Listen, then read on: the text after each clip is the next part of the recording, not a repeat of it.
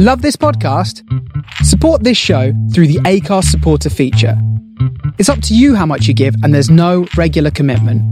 Just hit the link in the show description to support now. Jewelry isn't a gift you give just once. It's a way to remind your loved one of a beautiful moment every time they see it. Blue Nile can help you find the gift that says how you feel and says it beautifully, with expert guidance and a wide assortment of jewelry of the highest quality at the best price. Go to BlueNile.com and experience the convenience of shopping Blue Nile, the original online jeweler since 1999. That's BlueNile.com to find the perfect jewelry gift for any occasion. BlueNile.com. I'm Sandra, and I'm just the professional your small business was looking for. But you didn't hire me because you didn't use LinkedIn Jobs. LinkedIn has professionals you can't find anywhere else, including those who aren't actively looking for a new job, but might be open to the perfect role, like me. In a given month, over 70% of LinkedIn users don't visit other leading job sites. So if you're not looking on LinkedIn, you'll miss out on great candidates like Sandra. Start hiring professionals like a professional. Post your free job on linkedin.com/people today.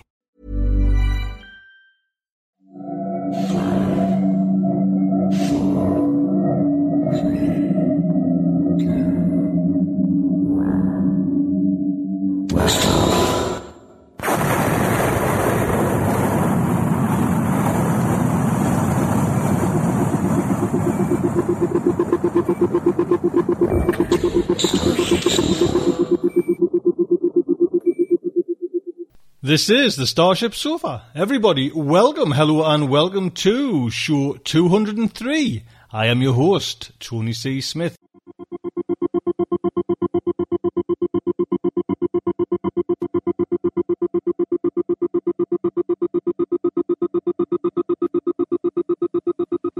Hello everyone, I hope everyone is fine and dandy. Great show lined up today. We've got the third part of the Jeffrey A. Landis story, Sultan of the Clouds, but we've also got a Josh Roseman story. And Josh, as you know, has done a few narrations for Starship Sofa. He's breaking out on, he's probably been writing longer than he's been narrating, but he's breaking out into the kind of the sales, he's getting sales now, a story in Asimov's. So we've got a story by Josh Roseman as well, and a little interview. But I'll tell you what's coming in today's show. We've got our Morgan Saletta with his Everything. Then we have the main fiction, which is Josh Roseman's Bring on the Rain. Then we have a little interview with Josh, just to talk about that actual story and how he got sold and everything like that. Then we have the final part of The Sultan of the Clouds by Jeffrey A. Landis. What a show! Do hope you'll join me.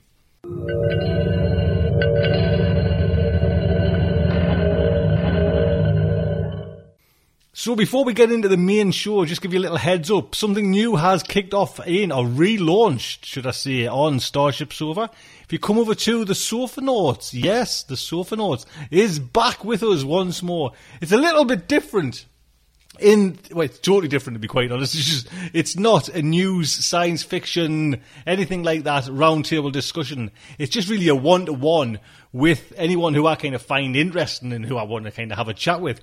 Be it in the science fiction, fantasy or horror fields, in the kind of industry itself, or even further afield, So adventurers, scientists, thinkers, the likes. So it'll encompass everything, just what kind of gets me tickled and who I'd like to talk to that particular week. So do pop over. There'll be a link on the site, or come over to Josh, what a lovely lad. And Dee, because Dee's done the fantastic graphics for it there, for the logo and everything. And then Josh has built the site up again for Sofa Notes. Round of applause to them two chaps. Honest to good lads. So thank you very much, Josh and Dee. That's fantastic. So yes, Sofa Notes is back. Please pop over there and have a listen. I've snuck in the Alan Steele interview from a while ago. That's actually on one now. But the first of the new kind of batch of interviews is a gentleman called Bruce Bethke. Now, does anybody know Bruce Bethke? Come on. I want to use science fiction aficionados out there to kind of just jump at the chance. I know who that is. Bruce Bethke was the guy who wrote the story, which kind of gave a name to the cyberpunk movement. Cyberpunk. He wrote a story in 1980, and I interviewed Bruce and find out how he kind of got together and how he kind of did it. there's a great story about how he sold it and everything like that, you know, to the magazines, and how he actually became this name, this story became the kind of, I guess, the figurehead, you know, it pulled all together, you know, the Sterlings and the kind of Gibsons and everybody like that, you know, they had like a name to call it. So the interview is Bruce Besky, so please come over and have a listen to Sofanauts, the reinvigorated, relaunched Sofanauts. I thank you. There's one last thing I forgot to mention, if there's just care for a little announcement as well. Starship Sofa is again looking for help. We have, you know, the enhanced feed that's going on there. Shig, who does the enhanced feed, has had to pull out. So at the moment, the enhanced feed is on hiatus. Is anybody out there willing to kind of take on the role, which, you know, Shig was fantastic, you know, every week in, week out, he did it, but, you know, things have come up in life and things change. Shig can't manage to actually, you know, complete his mission. Sorry, Shig. But if anybody wants to kind of code it up and put it in the enhanced feed, you obviously need an Apple Mac computer. If anyone wants to do that, get in touch with us and we'll kind of set the ball rolling. But for the moment, the enhanced feeds is a bit of a no-go until someone steps up and actually takes on the role.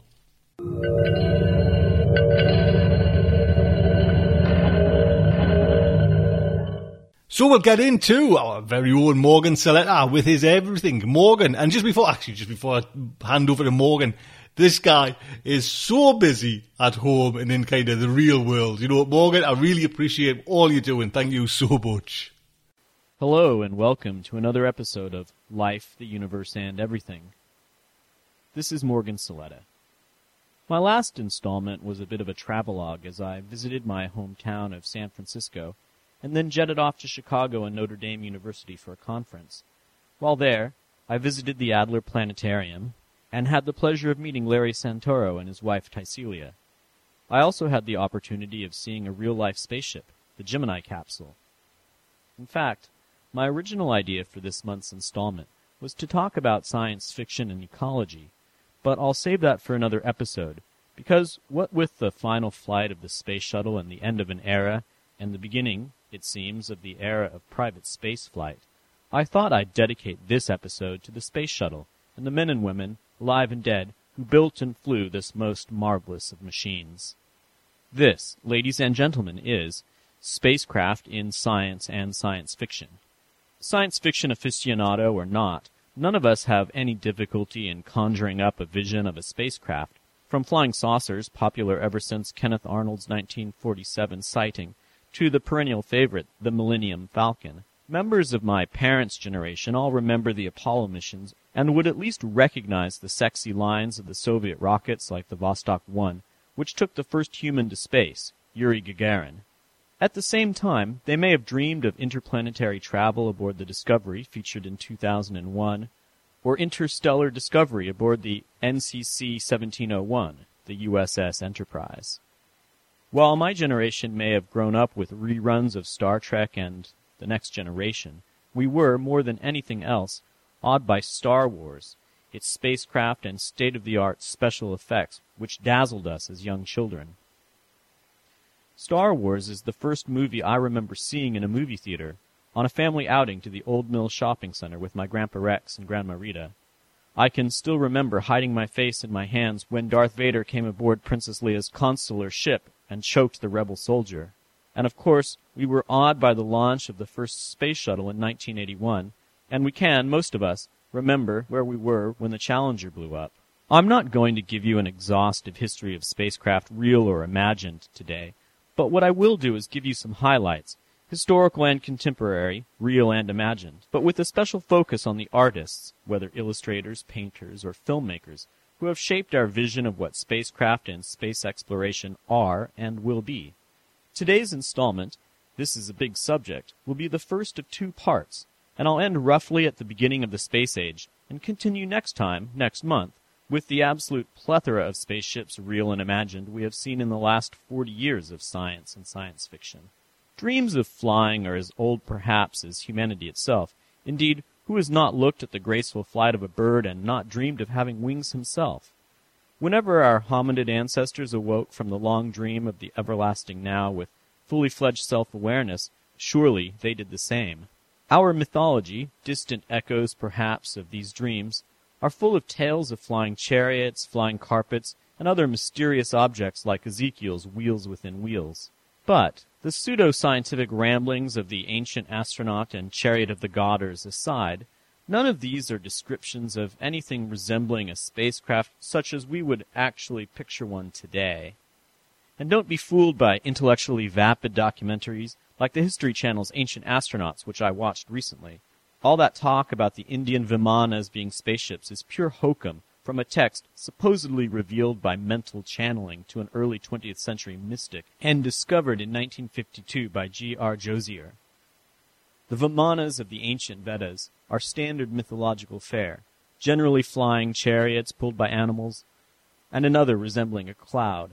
Perhaps the earliest account of a spaceflight as such is a description of a voyage to the moon by a Syrian Greek of the name Lucian the Scoffer, or Lucianus of Samosata. In their book, Spacecraft in Fact and Fiction, Harry Harrison and Malcolm Edwards suggest that Lucian, whose hero flapped to the moon with an eagle wing on one arm and a vulture on the other, may be the spiritual father of science fiction flight. Certainly his assumption that the Earth's atmosphere extended to the lunar realm is one that was continued throughout the ages. Most early spacecraft were seen as aircraft of some sort or another, from balloons to chairs harnessed to birds. Lucian's second work of what Harrison and Edwards term primitive science fiction features an altogether more grandiose mode of propulsion. An entire ship is propelled to lunar adventure atop a waterspout of planetary proportions. I've previously mentioned Kepler's speculative work Somnium, which describes a dream voyage to the moon, published in 1634. Shortly thereafter, the Protestant Bishop John Wilkins published a non-fiction work called A Discourse Concerning a New World, in which he discusses the manner by which we might engage in travel to other worlds, these being 1. By spirits or angels, 2. By the help of fowls, 3. By wings fixed immediately to the body, and 4. By a flying chariot. Once again, the bishop imagined that such a voyage would be accomplished through the air. This idea, that space was filled with air, was a well-established idea in the West and followed Aristotle's principle that nature abhors a vacuum, and the idea that space above the terrestrial sphere was filled with the fifth element, ether, an idea Aristotle took from his teacher Plato. In the East, in China, however, some philosophers, such as Zhang Heng, suggested in the 2nd century A.D. that space was both infinite and empty, both ideas which in the West were developed during the scientific revolution and are now part of the general public's worldview. So, because early spacecraft were conceived of as aircraft, there was no attempt to give them any means of protecting their passengers from the cold vacuum of space. And, curiously, though fireworks have been around since the 2nd century BC in China, and were introduced to the West by the Mongols and Arabs in the early Middle Ages, it was not until 1649 that rockets were suggested as a means of propulsion to the moon, in Cyrano de Bergerac's comedic Voyage dans la Lune, or Voyage to the Moon. And it is not until the mid-1800s that we find a realistic spaceship design incorporating an air supply in the work of the American academic George Tucker, who penned A Voyage to the Moon under the name Joseph Adderley in 1827. Some of the various works of the 19th century which describe spacecraft of varying realism I have discussed in previous episodes, and so I will only briefly mention Percy Gregg's Across the Zodiac, which gave great attention to describing the airtight and insulated spacecraft, powered by the ever-popular anti-gravity, in this case a mysterious electric force known as apergy. It was not until the beginning of the last century that spacecraft became a real possibility, and that imaginary spacecraft began resembling the true spacecraft that we have today. There are 3 men who are generally considered the fathers of spaceflight: Konstantin Tsiolkovsky, Robert H. Goddard, and Hermann Oberth. Tsiolkovsky was a self-trained Russian scientist who anticipated much of the true nature of rockets and the space age. Not only did he suggest using multi-stage rockets powered by liquid fuels such as hydrogen and oxygen, but he also foresaw the need to create self-maintaining systems for life support, using, for example, greenhouses, an idea which we still have not perfected, but which will undoubtedly be part of any future space colony.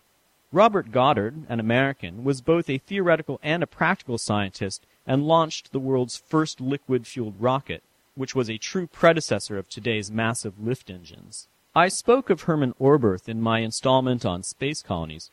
Oberth was a German scientist and visionary who inspired Fritz Lang's enormously popular Frau im Mond, or Girl in the Moon, and he designed a liquid-fueled rocket which was launched in 1930.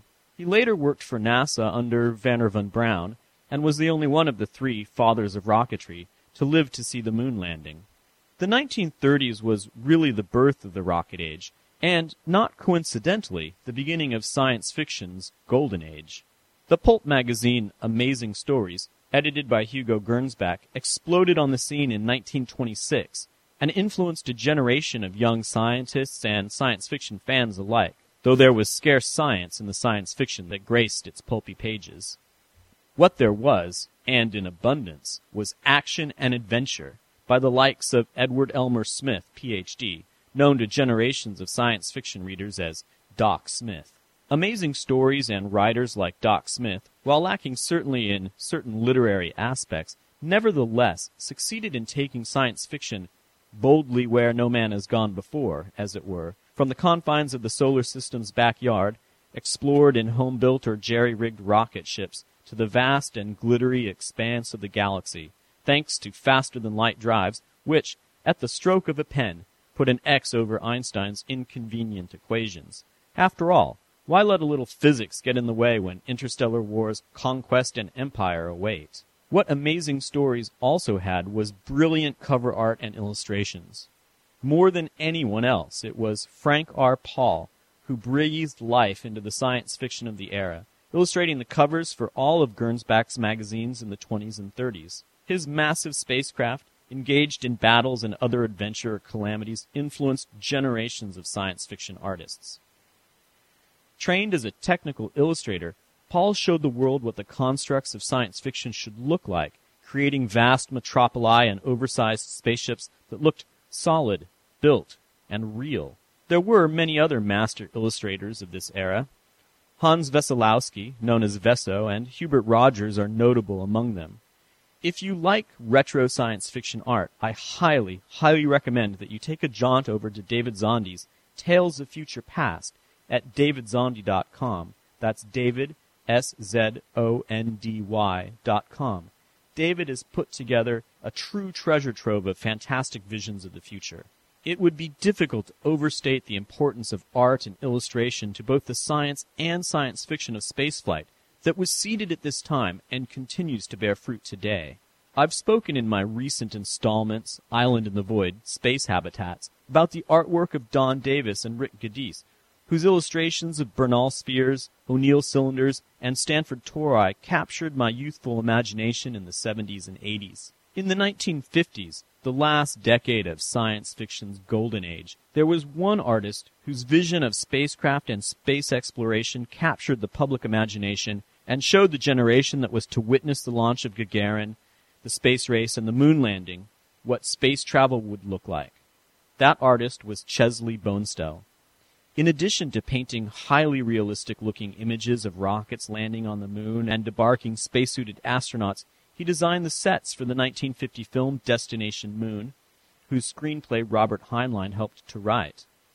George Pal, the director, went on to make When Worlds Collide, which Bonestell also worked on, and Bonestell illustrated Conquest of Space, which was written by Willy Ley, von Braun's associate, who, unlike Braun, left Germany when Hitler rose to power. Another font of vivid imagination regarding spaceships and space travel were comic books, such as Buck Rogers and Flash Gordon in the 1930s, both of which gave rise to films and captured the public imagination. In 1950s Britain, Dan Dare, a lean-faced, red-haired pilot, was the space hero of a generation, and his winged spaceship, Anastasia, carried him and his loyal crew throughout the solar system.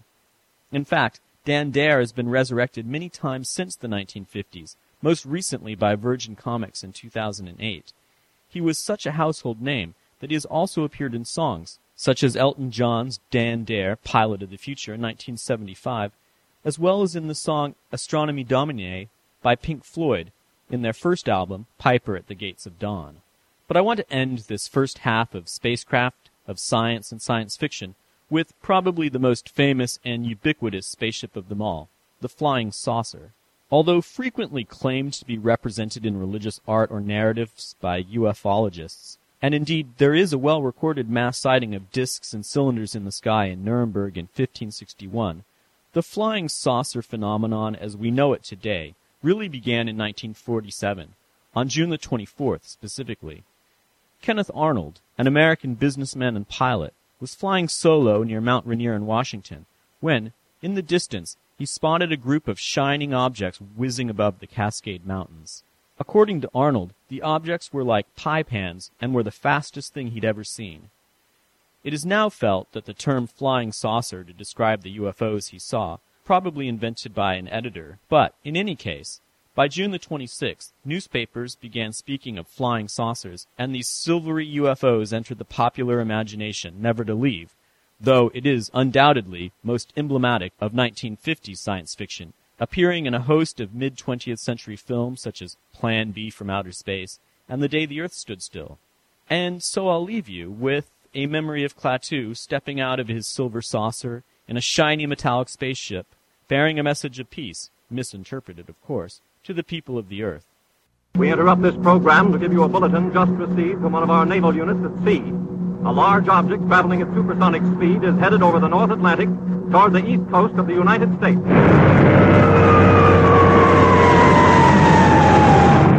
Ladies and gentlemen, this is Drew Pearson. We bring you this special radio television broadcast in order to give you the very latest information on an amazing phenomenon, the arrival of a space ship in Washington. The Army has taken every precaution to meet any emergency which may develop. Just a minute, ladies and gentlemen, I think something is happening.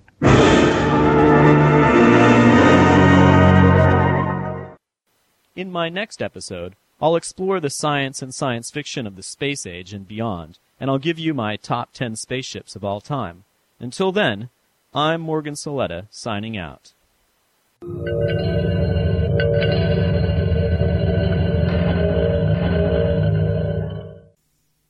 There you go. Morgan, thank you so much. So we have our very own Josh Roseman, who is kind of, actually, when you get a look at what Josh is doing around about kind of the internet and everything, kind of science fiction, he's quite a busy chap. You know, he does lots of kind of reviews for places, reviews for Escape Pod, he narrates over here, and, you know, and in his kind of, in the real world, he's writing as well, and selling to, you know, Asimov's as well. That's to get a sale, you know, have a little chat with Josh after the interview, after the story, just, you know, and we talk about, you know, how it feels to sell a story, because especially in Asimov's, you know, I guess that's, you know, the one now at the minute. You know, Sheila Williams won a Hugo Award for being an editor as well. So anyway, this story came out in Asimov's. It's called Bring on the Rain by Josh Roseman.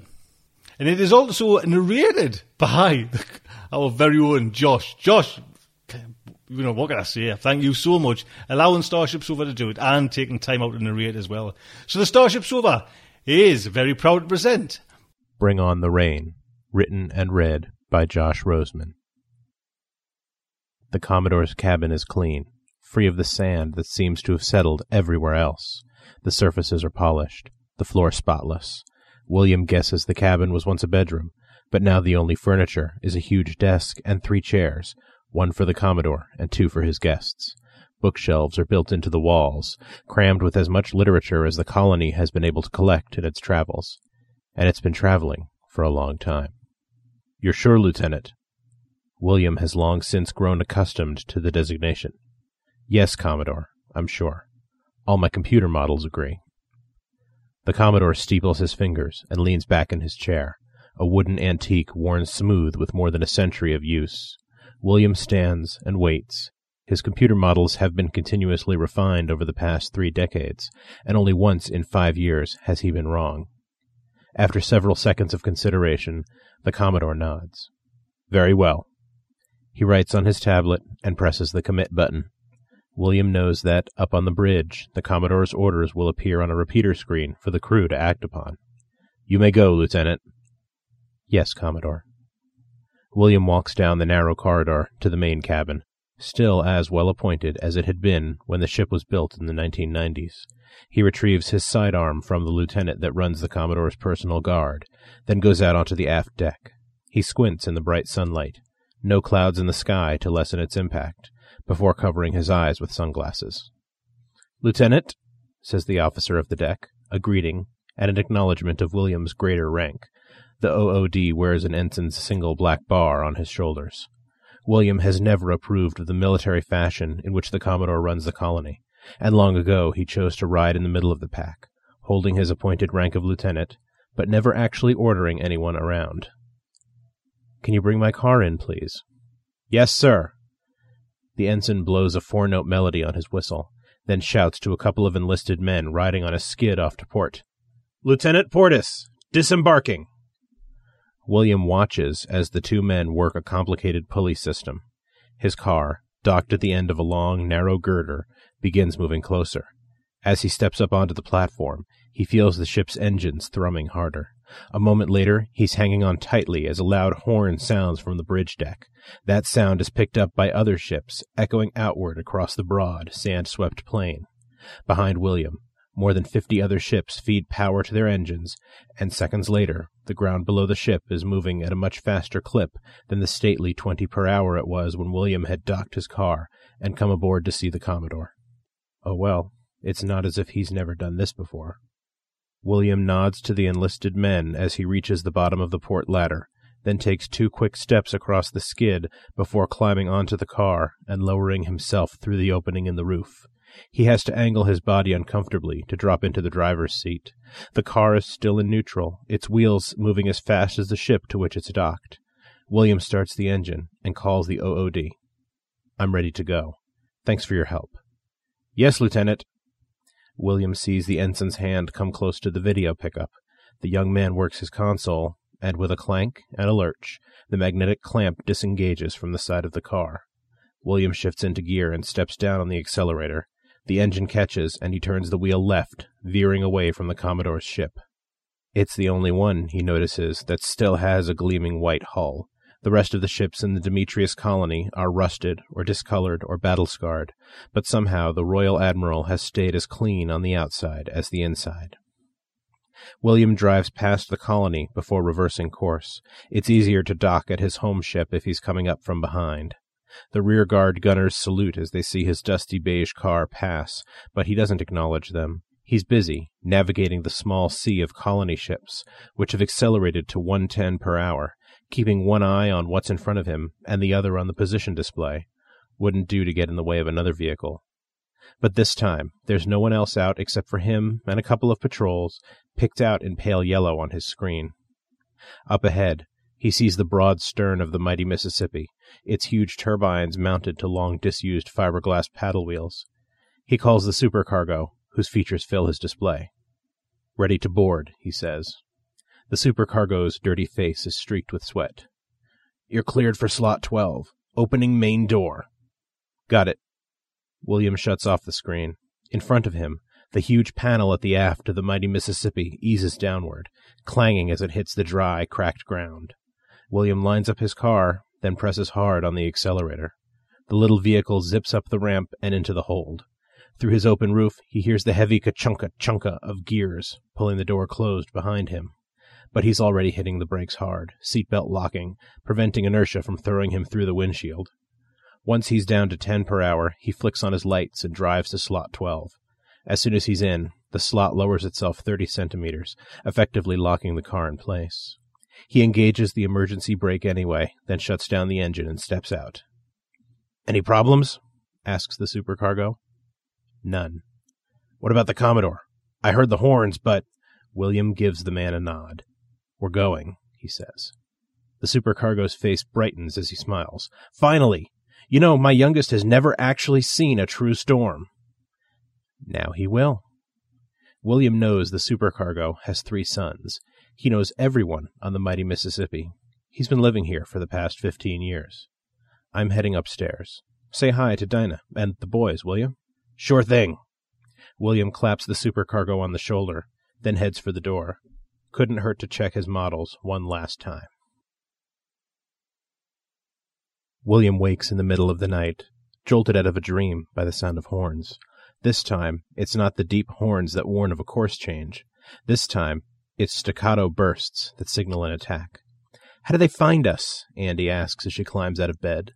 "The scouts said we were clear for 50 kilometers. "I have no idea," William says. He watches Andy pull off her nightgown and struggle into her uniform. Objectively, Andy's prettier than his wife was, though Rena's still his first love. He doesn't think Rena would mind, though, that he's sleeping with the first officer of the mighty Mississippi. Andy adjusts her jacket, then pulls her gray-streaked brown hair back into a tail. "Are you up?" He's awake, but he knows what she means. "No, not until next week." "Then get to a safe room and stay there," she orders. "I don't want anything to happen to you." "Why, Andy," he says, sitting up in bed and grinning. "I didn't know you cared." She gives him a frustrated look. "Don't be an ass. Of course I care."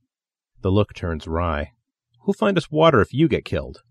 She blows him a kiss, then leaves the cabin, boots loud on the old wooden floors. He shakes his head, then gets up and gets dressed. Under his feet, the deck shudders as the mighty Mississippi increases speed. The turbine engines are at full bore now. It sounds like they're pushing the ship at the colony's maximum speed of 150. The mighty Mississippi can reach 175 with a good tailwind, but 150 is still more than the engineers will like. Dressed, William locks his cabin, not that anyone would steal from him, but it's an old habit, and makes his way to Deck 4. The all-clear message arrives 4 hours later, and William sees the sun coming over the horizon as he and the hundreds in the safe room rush out to see what's happened while they were locked away. William stands at the railing, next to one of his neighbors, looking out at the ships nearest to them. "Not too bad," the man says. "We're still moving, anyway." William nods. He and Don are next to the casing that holds the portside paddle wheel. There's smoke coming from a large yacht 30 meters distant, but nothing else looks out of place.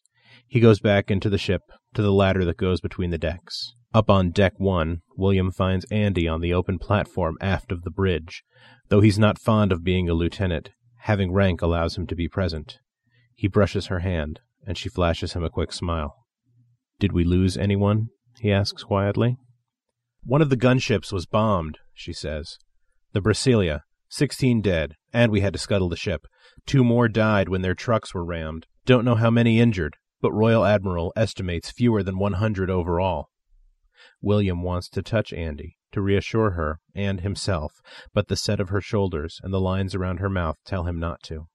"How about our ship? Anything I can do?" "No." Her comm chimes, and she reads something off the small screen, then presses a couple of buttons and clips it back onto her belt. "We took a couple of shells, but they missed the engines and the paddle wheels. She's a tough old bitch." He smiles. Andy loves the mighty Mississippi.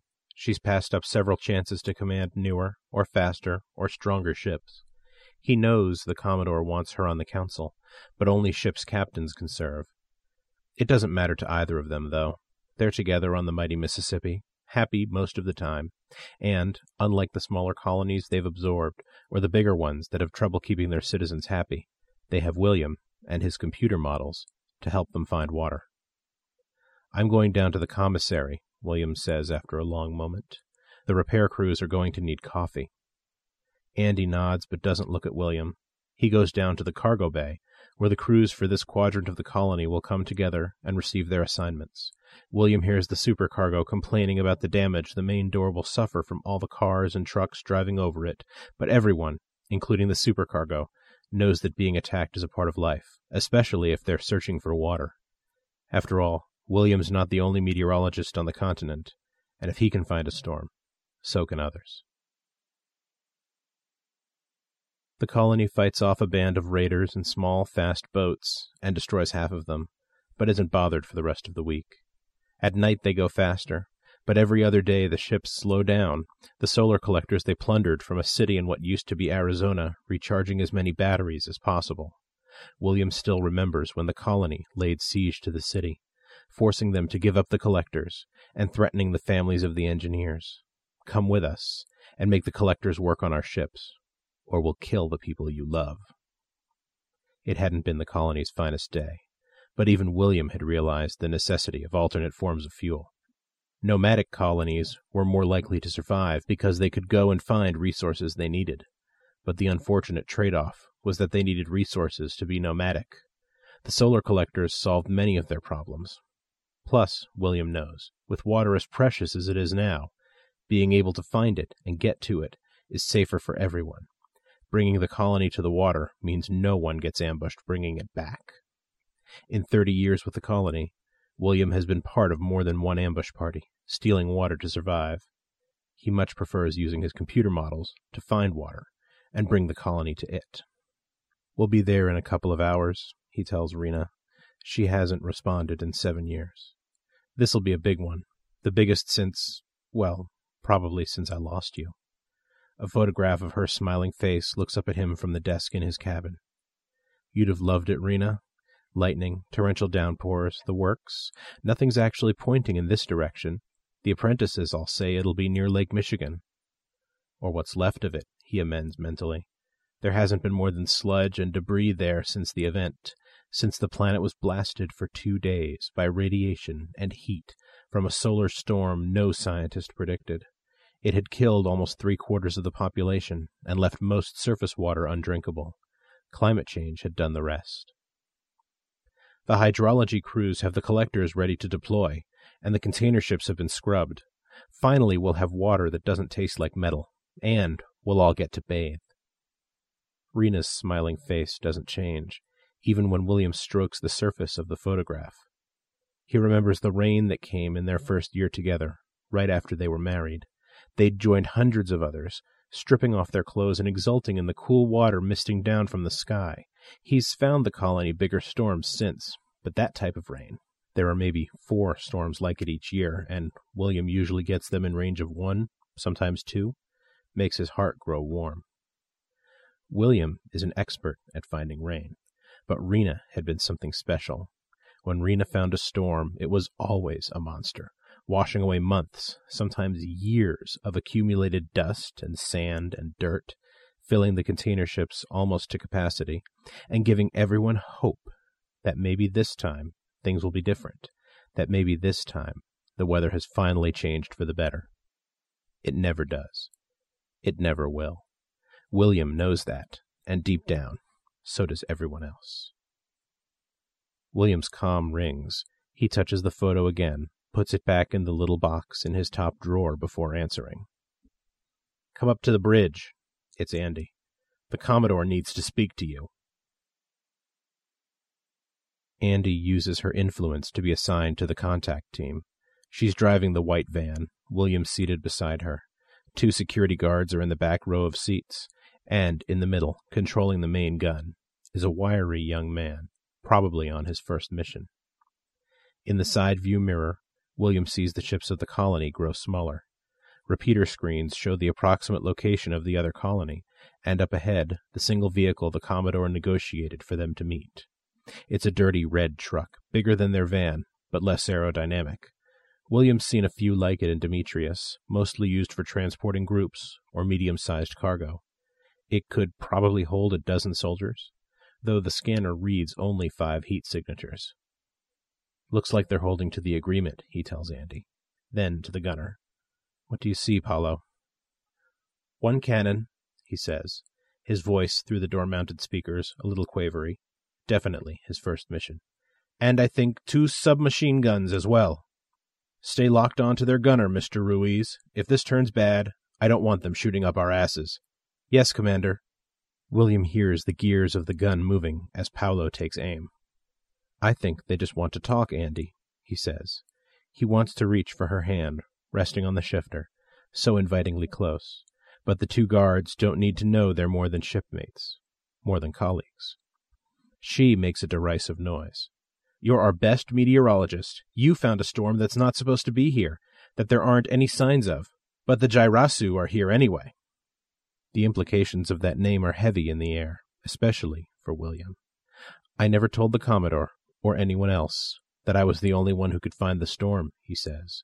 "And anyone who can program a computer can, with enough time, learn to read the data like I can." "We need this storm, Lieutenant," Andy snaps. There's nothing in her voice to indicate that she was ever more than his commanding officer. That hurts, but he has to let it go. She's in command mode now. The van coasts to a stop. Andy leaves the engine running. The guards open the side doors and jump out, weapons pointed at the ground. 2 soldiers, one with a shotgun, the other holding 2 pistols, step out of the red truck. Andy nods to William and touches his shoulder. He turns to her and sees the worry in her face, and he wants to hold her, to tell her it'll be all right. Instead, he follows her lead, disembarking from the van. It's been a long time since he's stood on ground that isn't moving. He forces himself not to sway, not to show weakness. The front doors of the truck swing open, and 2 more people step out.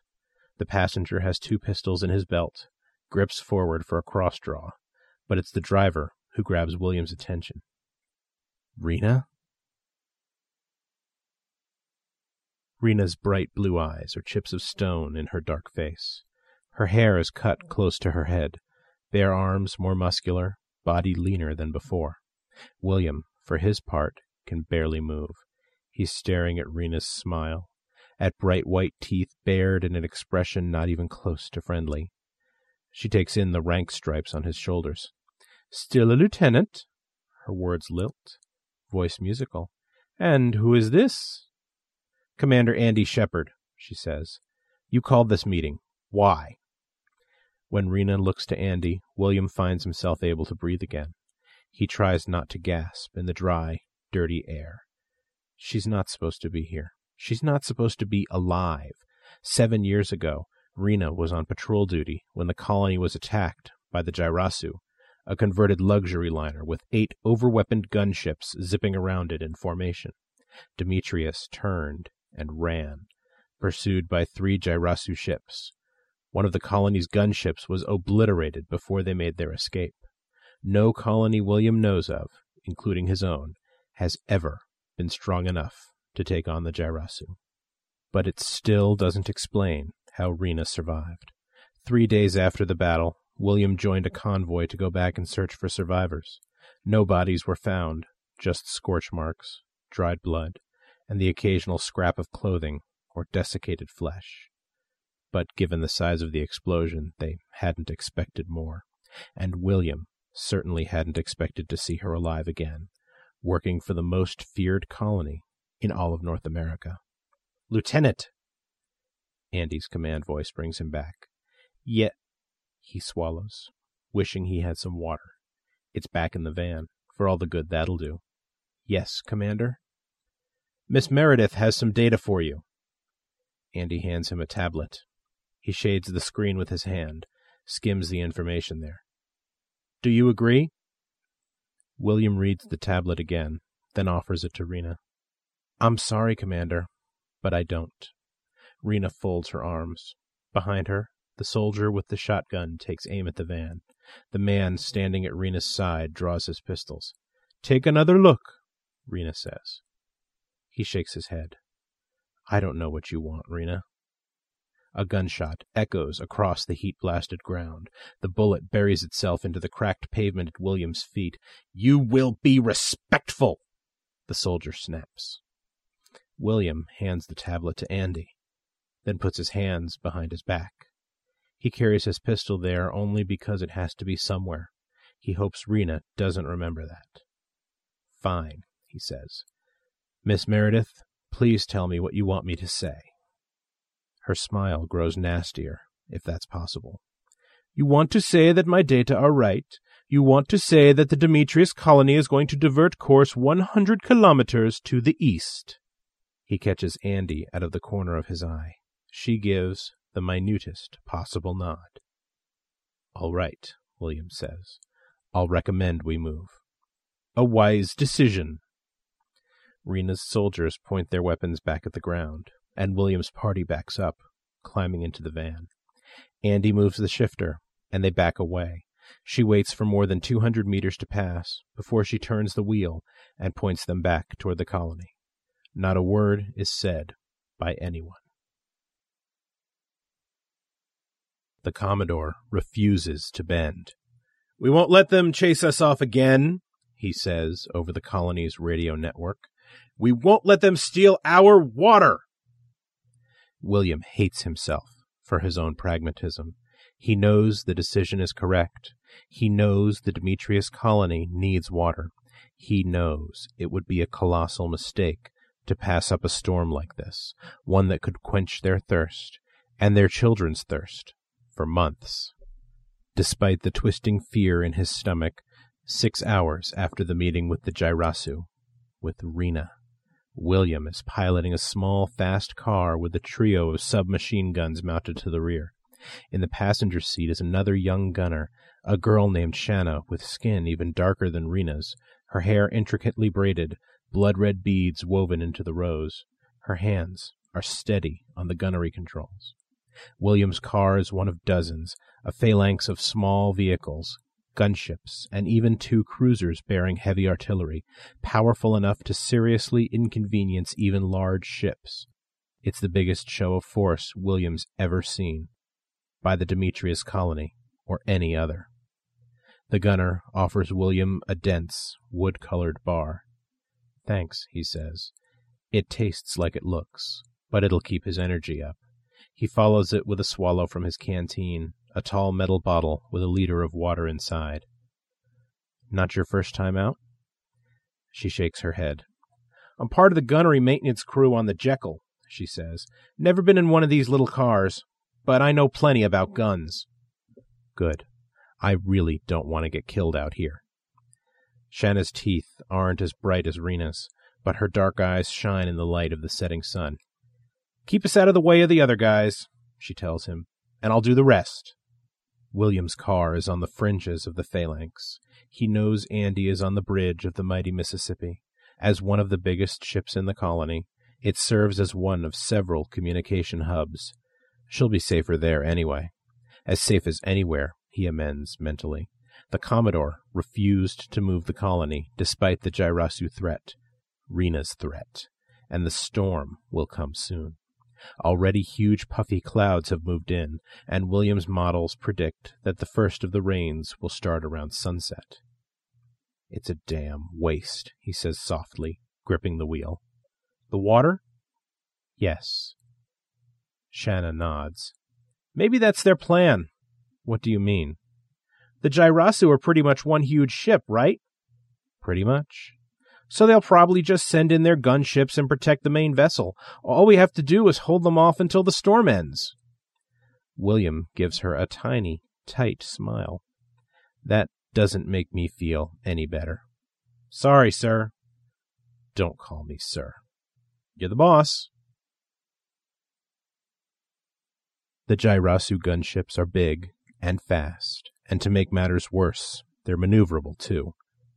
"It's not fair," William grumbles as he joins formation with 6 other cars. He feels the wheels skid on the mist-slicked ground as the cars strafe past Mars. The Jairasu gunships are all named for planets. So far, Neptune has been destroyed, a smoldering hulk taken out by the grenade-equipped vans in the 4th group. William's car is part of the 6th group. One of their number is already gone. A brief bloom of flame, and then nothing but twisted metal and corpses. Overall, the Jairasu are winning. The comm chatter coming through the door speakers confirms that.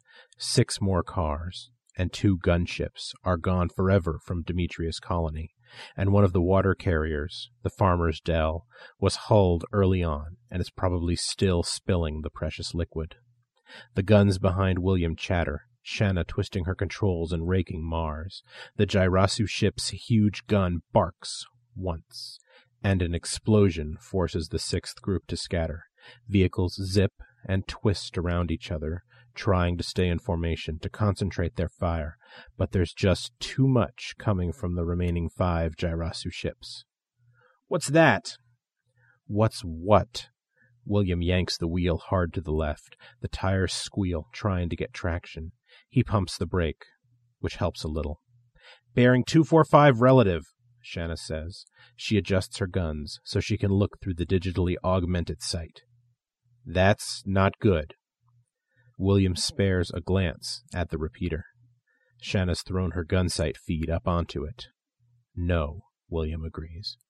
"That's not good." Orders are coming up on the repeater now. 4th through 8th groups intercept small craft.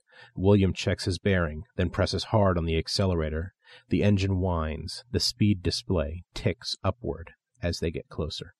The approaching vehicles aren't cars. They're much smaller. Motorcycles, armed with what look like grenade launchers. The drivers are exposed, protected only by windscreens and helmets. "Sixth Group," it's the voice of Lieutenant Tenay, who's in command. "Pick your targets. Fire at will."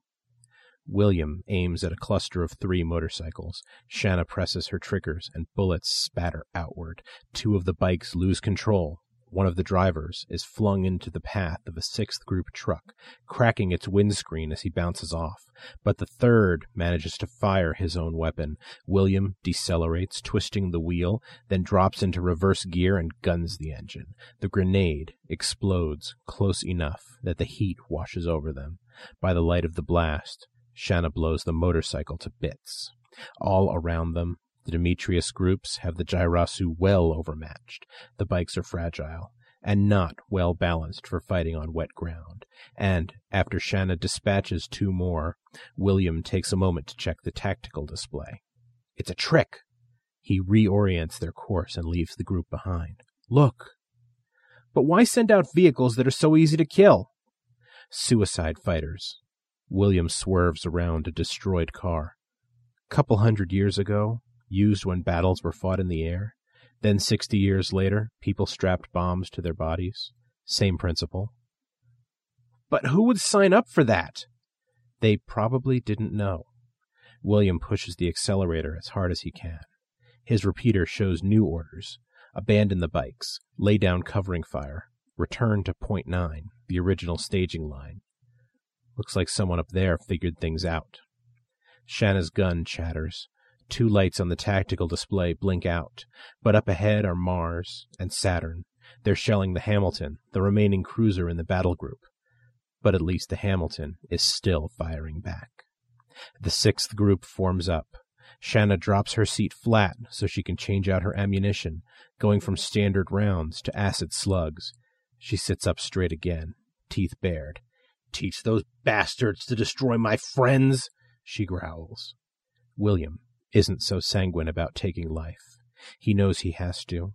He knows that without the storm, which is going to flood this area in little more than 90 minutes, the colony might not last much longer.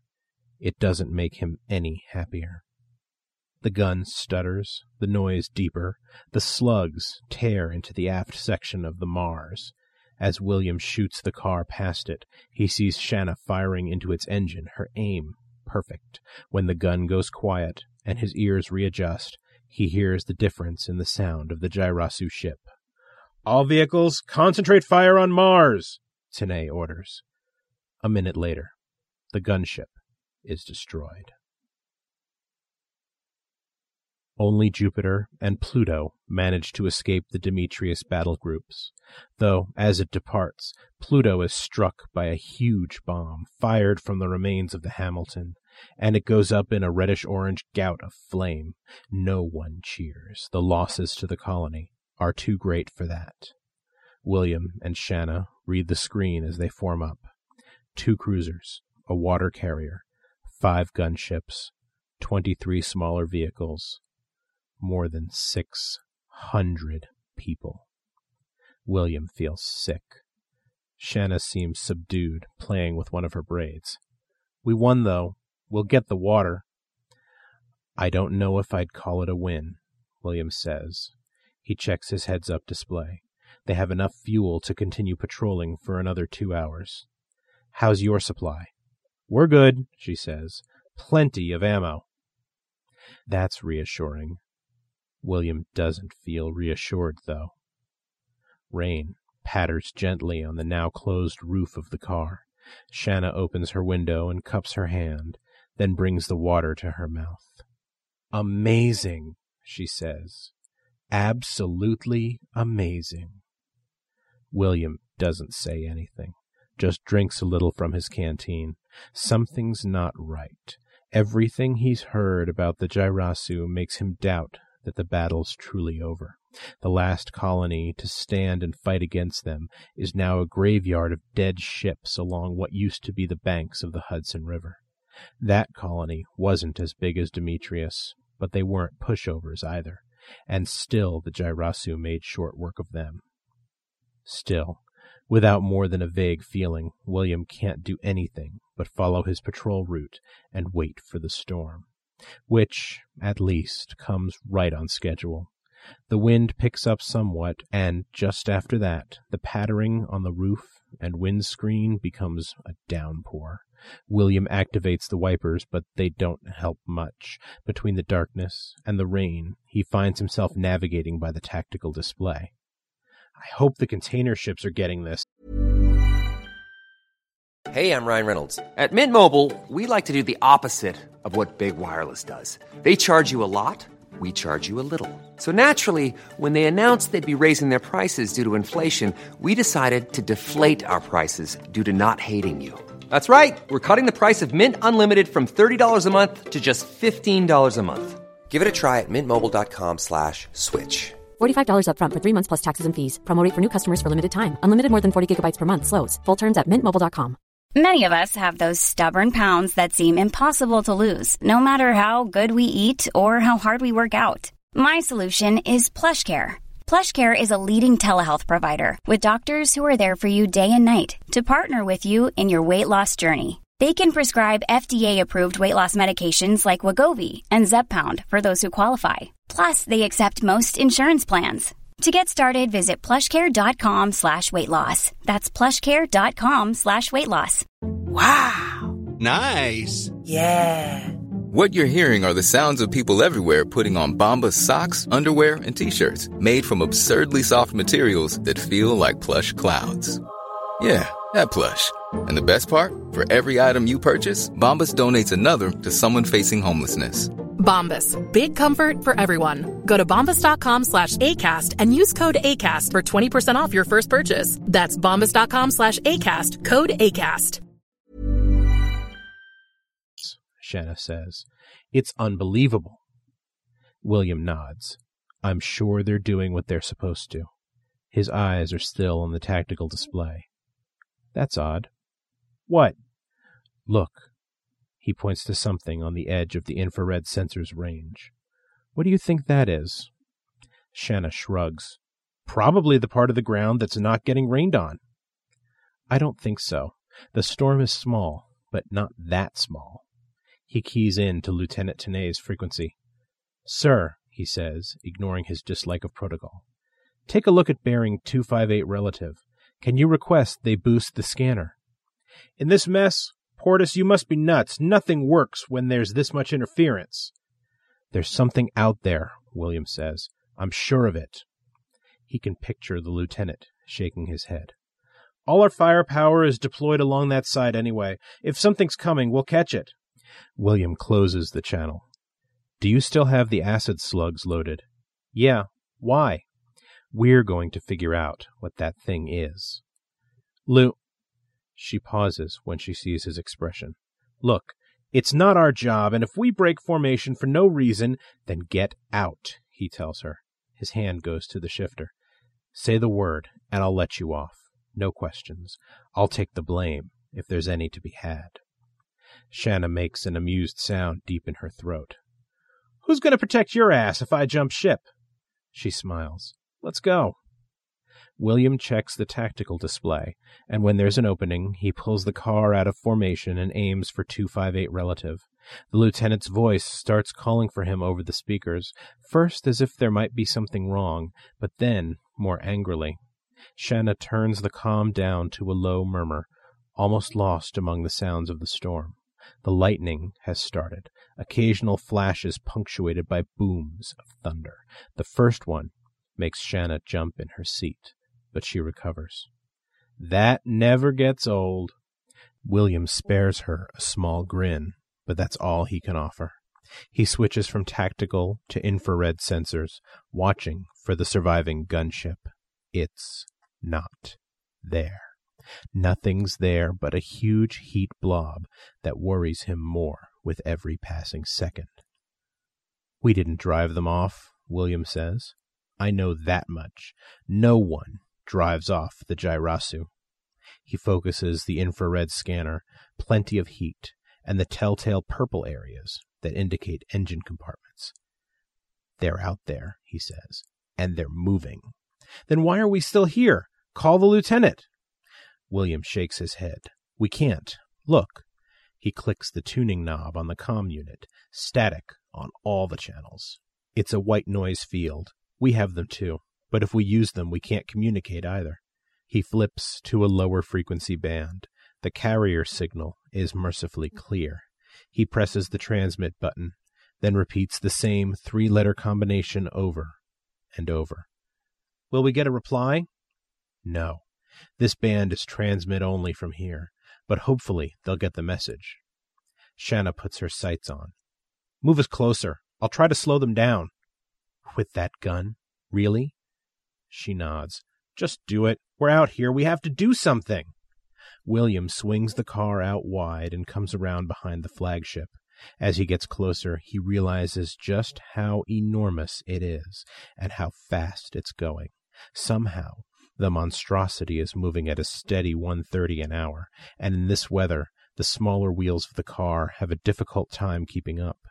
But he manages to come alongside one of the gigantic tires, pushing the engine as hard as he can. Several displays are redlined by the time he gets close enough to one of the hundreds of wheels keeping the Gyrasu flagship moving. Shanna takes aim. Fires. Fires again. And again. William has to back off the accelerator before the engine overheats. The car starts falling back. Its lights hit the wheel that Shanna shot. It's pitted where the chemical has eaten into it, but the ship itself hasn't slowed down at all. Shanna tosses her sights on the dashboard in front of her.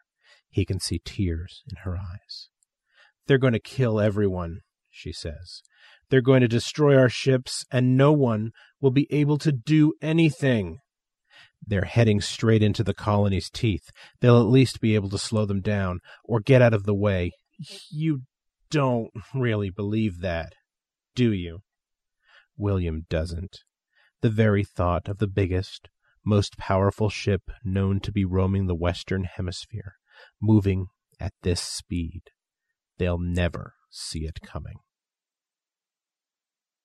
William manages to coax enough out of the engine to almost catch back up to the Gyrasu before the massive liner slams into the heart of the Demetrius colony. The smaller ships are maneuverable enough to get out of the way, but the tactical display shows that the core vessels have no chance. Shanna and William watch as the lights blink out from the display. Supreme Illusion falls first, then Strongman Jack and Coburn. 2 of the water carriers are next, and then William's heart stops. The mighty Mississippi is gone. The Gyrasu leave long before the storm ends. By morning, it's rained itself out, and William and Shanna, who abandoned their car to join the rescue effort, are able to see the destruction. My God, she whispers, clutching William's hand. My God, look at it. He can barely stand to. The water, glistening on every broken surface, will be evaporated away soon. His brain fills in the broad swath of missing ships. At least 20 are lost, probably destroyed, and there must be thousands dead. Last night, the 2 of them tried to find the mighty Mississippi, but the big ship was completely gone. As the sun starts to rise, he sees marks on the ground heading eastward. Something huge was pulled against its will. William practically drags Shanna to an abandoned car and slams it into gear, following the direction of the scorch marks. 4 kilometers away, he finds the forward half of the mighty Mississippi, her turbines sheared away. There's ruins a few hundred meters back, probably where the engine compartment blew up. William slams on the brakes, the car screeching to a halt, and jumps out. He and Shanna sprint across the already steaming ground to the broadsided, broken ship. Andy, he shouts, Andy! He sees the bridge, its canopy peeling away from the upper deck. Andy! Who's there? It's a male voice. William, is that you? It's Captain Marshall. Where's Andy? A long pause. She's trapped, the captain yells down. Call for help. Quickly. Before... Metal shrieks. The entire bridge pulls away from the ship and crashes to the ground. An instant later, a small explosion blows a wave of heat in William's direction. Shanna grabs him before he can run into the burning wreckage. They're dead, she says, her grip vice-tight as he tries to pull away. Damn it, William, she's dead! Though he fights Shanna as she pulls him back to the car, he knows he'll never see Andy again. It takes a month for the Demetrius colony to recover. The Commodore still leads, and there are still 22 viable ships. The smaller vehicles have nowhere to dock anymore, but some of the hulks are cannibalized into rolling platforms, and that helps. 5 water carriers are still intact, though there's little protection for them now that there's only 1 remaining gunship. Find us water, the Commodore orders William, who again stands in the book-lined cabin, which has taken surprisingly little damage. Either that, or he told them to clean it up at the expense of others. Find us another storm, Lieutenant. Why? So the Gyrasu can just take it away again? What would you have us do? Go after them? William tosses a tablet on the Commodore's desk. They warned us. Damn you, they told us exactly what they were doing, and you ignored it. We needed that water, the Commodore says, his voice quiet and deadly. And you're out of order. I'm out of order, am I? William grabs the desk and shoves it. The Commodore is knocked onto his back, stuck in his chair. William comes around and kneels beside him. How does it feel? Let me up. No, not until you learn how it felt for the people who died because you couldn't heed a warning. He feels his throat go tight. It was like this for Andy, you know, trapped on the bridge of the mighty Mississippi, knowing she was about to die a horrible death. He rips the rank from the Commodore's shoulders. I'm taking a cruiser, and as many others as want to follow, and we're going after the Gyrasu. That's suicide. Maybe. William gets to his feet. But they aren't invincible. We destroyed some of their ships, and now I'm going to wipe them off the face of the planet. He permits himself a small smile. And Andy deserves better. Her and all the others you allowed to die. The Commodore calls William's name, but he doesn't turn. He leaves the cabin, leaves the ship, and walks to the Shepherd, formerly the San Diego. 16 of the fastest, best-armed cars and trucks are parked near the sleek, powerful vessel. There's also a converted yacht filled with water, courtesy of some of Shanna's connections. On the Shepherd's bridge, William takes a moment to check his comm. He already knows what's in there. Rena's message, sent in the middle of the storm.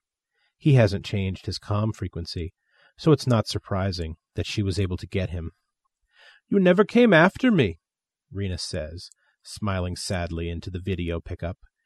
He's listened to the message more than a dozen times. I survived. I made myself useful. I worked my way up. I fought to give Demetrius a warning, but you didn't listen. My people had no choice. The first time, William had flung the comm across the parched ground, but Rena's voice had continued speaking. I'm not sorry.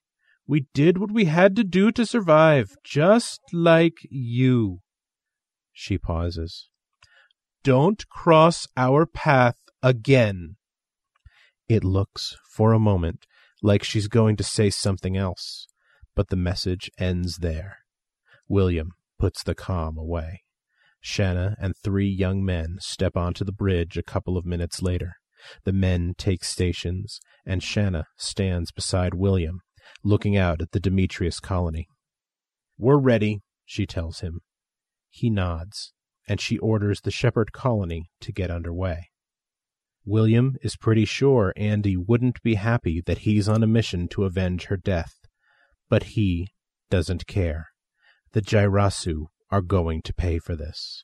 Rena is going to pay for this.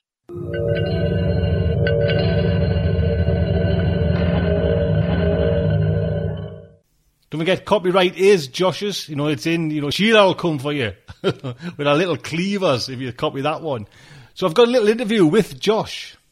How cool is that, getting a story in Asimov's?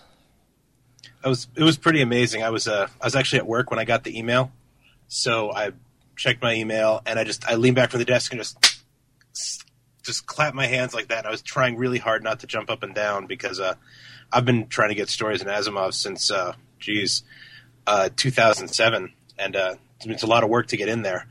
So I was really pleased about it. I mean, like you say, this is no mean feat. Like you say, you've been doing this since 2007, but it's Sheila Williams. She's just won a Hugo Award there for best kind of editor, short editor, and do you know what I mean? She must, in her time, a lovely person as she is, but she must have rejected so many, or dashed so many hearts, because she's probably seen every kind of scenario of a short story over a time. So, now like say, Sheila's been in this kind of business a while, to get in past Sheila and get accepted past Sheila. It is a remarkable, feat. And thank you so much for letting Starship Sofa play that. Do you know what I mean? That was an amazing gift to you. Thank you very much. Thanks for having it on. An interesting thing about Sheila Williams is that the first story that I submitted to her, I actually, before she had the electronic submissions, I actually got a full-page rejection letter with just tons and tons of notes on the story and an invitation to submit it back. And so I made the changes and I sent it back, and I got another full-page rejection letter, and she said it almost made it in, but one of the other editors found something about it that I guess that he or she didn't really care for, so they didn't get in. But I was so pleased to get such great feedback from an editor like her that it really kind of spurred me on to write more stuff. It must be, because honestly, I wouldn't have the patience to do that. You know what I mean? To read, because I know that the stories I'm picking are kind of have done the grade. You know what I mean? It's my job's comfortable and easy. I haven't got to go through those slush piles. I just wouldn't have the time or the energy. Yes, maybe for the first year, you write letters out all the time, apologies and all this, but. And it must be like a real boost getting rejected from Sheila Williams. Do you know what I mean? Because, like you say, she's, this woman knows her stuff, and she's giving you all these kind of tips and everything like that. So, are you still? Hopefully, you're still writing, are you? Yeah, I'm actually working on several different things. I have a book that a publisher has asked me to do a little revision on. It's not a genre novel. And they haven't actually contracted it or not, but I've just started working on the revisions for that, and then just a whole bunch of short stories that are in various stages of either being submitted or being revised or being completely rewritten. And then I actually have a genre novel, which I haven't even titled yet. It's only about 5,000 words in, but I've got it outlined. I just haven't had the time to do much work on it. So the big question is, Josh, have you been rejected by Sheila since then? Since Bring on the Rain, yes. I have another story that I sent her called Greener, which is I actually just resubmitted because I got what I love about submitting to Asimov's is that it seems like she's always got a tip for something you can do to make the story better or to fit the magazine better. So I've sent the story back in, and I'm just waiting to hear back on that one before I send it elsewhere. Unless in which case, if she takes it, in which case obviously I'm not going to send it anywhere else. So is Asimov's then, Josh, just out of curiosity, is this always your first port of call with a short story? If that's the story and that's the genre, does it go to, is Asimov's your number one bet, or do you sometimes just kind of play the field and think, I'll send it here, I'll send it there, and who knows? Well, it depends, I think, on how good I think the story is. I don't only write science fiction, so some things just don't fit that magazine to begin with, but generally, I'll submit to a publication that has a really quick turnaround time, like a Clark's World or a Lightspeed, just to see, if they like it. And then I've sort of got a mental list of, all right, so this is the one that takes the next longest and the next longest and so forth. And Asimov's is usually 3 to 4 months, which is pretty good, and it's worth it because, the feedback. But I do like, I'm not very patient sometimes, so I like to get the feedback as quickly as I can. And if I submit it to a Clarkesworld or a Lightspeed and they give me some feedback on the story to make it better, then perhaps the next place I submit it to will like it. Hey, no. Well, tell us then, where did Bring on the Rain come from? I was at work a couple of years ago, just goofing around, trying not to actually do my job, and I'm really good at goofing off. I always say that. So I was just going through some pictures on the internet, and I found this picture of a giant cruise ship going down a sort of stylized, going down a very narrow river with green fields on either side of it, and I thought it was a really great image, and I wanted to write something related to that. But it turns out that it was not a story about giant boats going down rivers, although it did have a giant boat. And I was around boats growing up all the time. I'm from the coast of Florida, and my grandfather had a boat. We used to go fishing or go out scuba diving off the boat. So, I always like to incorporate boats into my stories when I can. So just, the giant cruise ship, the boats, and then, I don't know, maybe I'd watched Tank Girl or something because of the desert aspect of it all. And it all just sort of came together, and I sat down, and in a couple of hours I had the first couple thousand words done. I was going to say, how long did it take you to write it? Are you one of these, like I say, this question gets asked every time. Can you just get these stories down, do a little quick revision, and it's good, it's out the door? Or is it a Ted Chiang style where it's like, just a horrible place to be when you're writing? Once I actually get in the groove of actually writing stuff, I can usually knock out a couple of thousand words a night, but the problem is I have to be in the right headspace to do the writing. I could, after I get home, do the family stuff, put my daughter to bed, get downstairs, make lunch for the next day. After all the things I have to do, sometimes I'm just too tired or I'm just not motivated enough to do the writing. And then I've got to get it set up. I've got to get headphones. I got to get the files open and everything. I'm kind of one of those people who really has to have everything in place to actually do it. But once I'm doing it, it comes pretty quickly. You said at the beginning of the interview as well, like you were doing like some sort of review as well. Now, I know you do reviews for Escape Pod. An important part for your writing, or do you just it helps to see your works in print, and your kind of main excitement is stories? I think there's an element of both. I mean, the things that I'm always most proud of are the fiction that people like enough to believe that other people will like to read it. I do like writing reviews. I read a lot, or at least I try to, and I like to, reading books with more of a critical eye has sort of helped me figure out what kinds of things I might want to avoid or not avoid in my writing. Like, I recently wrote a couple of reviews of the Philippa Ballantine order books, and one of the things that I noted in both of those is that she doesn't do info dumps, which drive me crazy in fantasy and science fiction novels. So, reading that and seeing the techniques she uses to avoid giant dumps of information kind of helps me figure out how I want to also avoid giant dumps of information. Or if I read a book that did have them, I would know this is not something I want to do. So, I like to do the reviews just because I like to do the reviews, but I also like to be able to read these books and get a little insight as to, okay, so this is something I like, so how can I do this in my style of writing? Or this is something I don't like, how can I get around doing this in my style of writing? Well, Josh, just before we kind of say bye, there must be a ton of writers out there you're on that first ladder. Any advice for them? Do you know what I mean? Just if they're getting rejected all the time, what is that, to get that one sale? Because I think once you get that one sale, at least the waters are a bit calmer and you can kind of keep your head up high and think, well, I've done that. Is there any little bit of advice you can give? Mostly I would say always shoot for the stars first. Always send it to the hardest market, the biggest market first, because the worst thing that could happen is that they say no. And if they say no, when they say no, go to the next one down, the next one down, the next one down. But always, when you've got something that's done that you think is ready, always start at the top, because you mean if the top publication takes it, then, you know, A, you don't have anywhere else you don't have to worry about sending it anywhere else, and B, you just got accepted by a top publication. But there is a lot of rejection involved, and really the goal is to fail upward.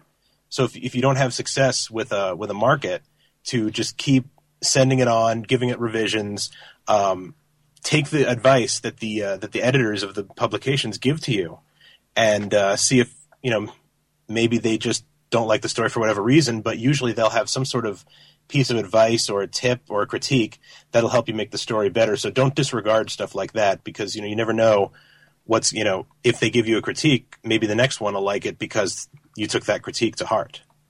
Josh, you know what I mean? Like I say, I'm so pleased, you know, you've things are happening for you. Like I say, you're a great narrator on Starship Sofa. You know, you've been kind of jumping in there and helping with that. And like when I found out you had a kind of story in Asimov's, it just made my day. So again, you know, well done, and keep writing, sir. Thank you. Thanks for having me on.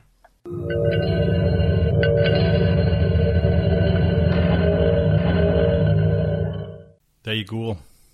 So all you budding writers out there is hope. Just keep on doing it. Keep on writing. I couldn't get away with it, mate. I tried to do a while ago. Tried to do writing a few years ago, and I thought, you know, to be truthful, to give myself a little bit of praise, I sold a couple of stories. Nothing big magazines, but the kind of small press scene in the UK at the time.